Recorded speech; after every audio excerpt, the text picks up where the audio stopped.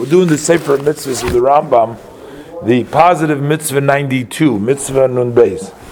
So here the Rambam writes that this is the command that the Nazir. A Nazir is a person who makes a vow that he's not going to drink wine. Okay, usually it's for 30 days. He is not permitted to defile himself to a body too unclean, to defile himself, must stay pure. He's also must grow his hair. Today we're learning the command that the Nazir must grow his hair. He cannot cut his hair.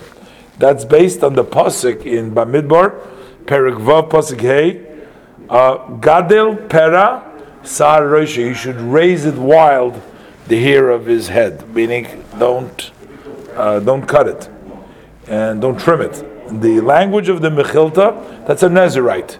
Like Shimshon was a Nazir, Shimshon the Mighty was a Nazir. And his wife finally told him what's the secret from his strength, and then she cut his hair, and that's how he lost his strength. But in any event, the Mechilta's language is Kadosh Yihiyeh, he shall be holy, Gadol b'kedusha, should be big in holiness, and Gadol pera mitzvahs aseh. And the fact that it says to grow his hair, well, that's a positive command. How do we know that there's also a prohibition? So now we know you have to grow his hair. That's a mitzvah, a positive mitzvah. Where do we know this is the Mechilta?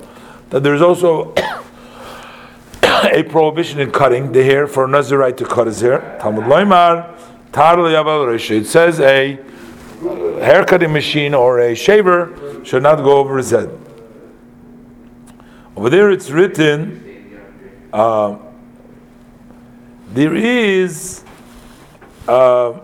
sometimes a way to get rid of the hair,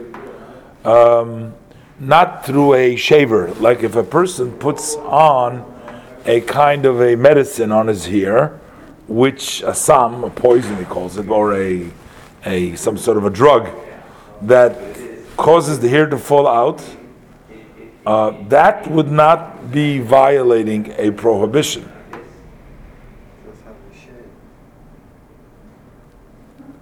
But he will be violating the positive mitzvah. So there's a positive mitzvah to grow the hair, but if you don't remove it with a shaver, with a cutting machine, then you wouldn't be violating the prohibition. But you still, the Torah says you should grow it, let it grow. You didn't let it grow. And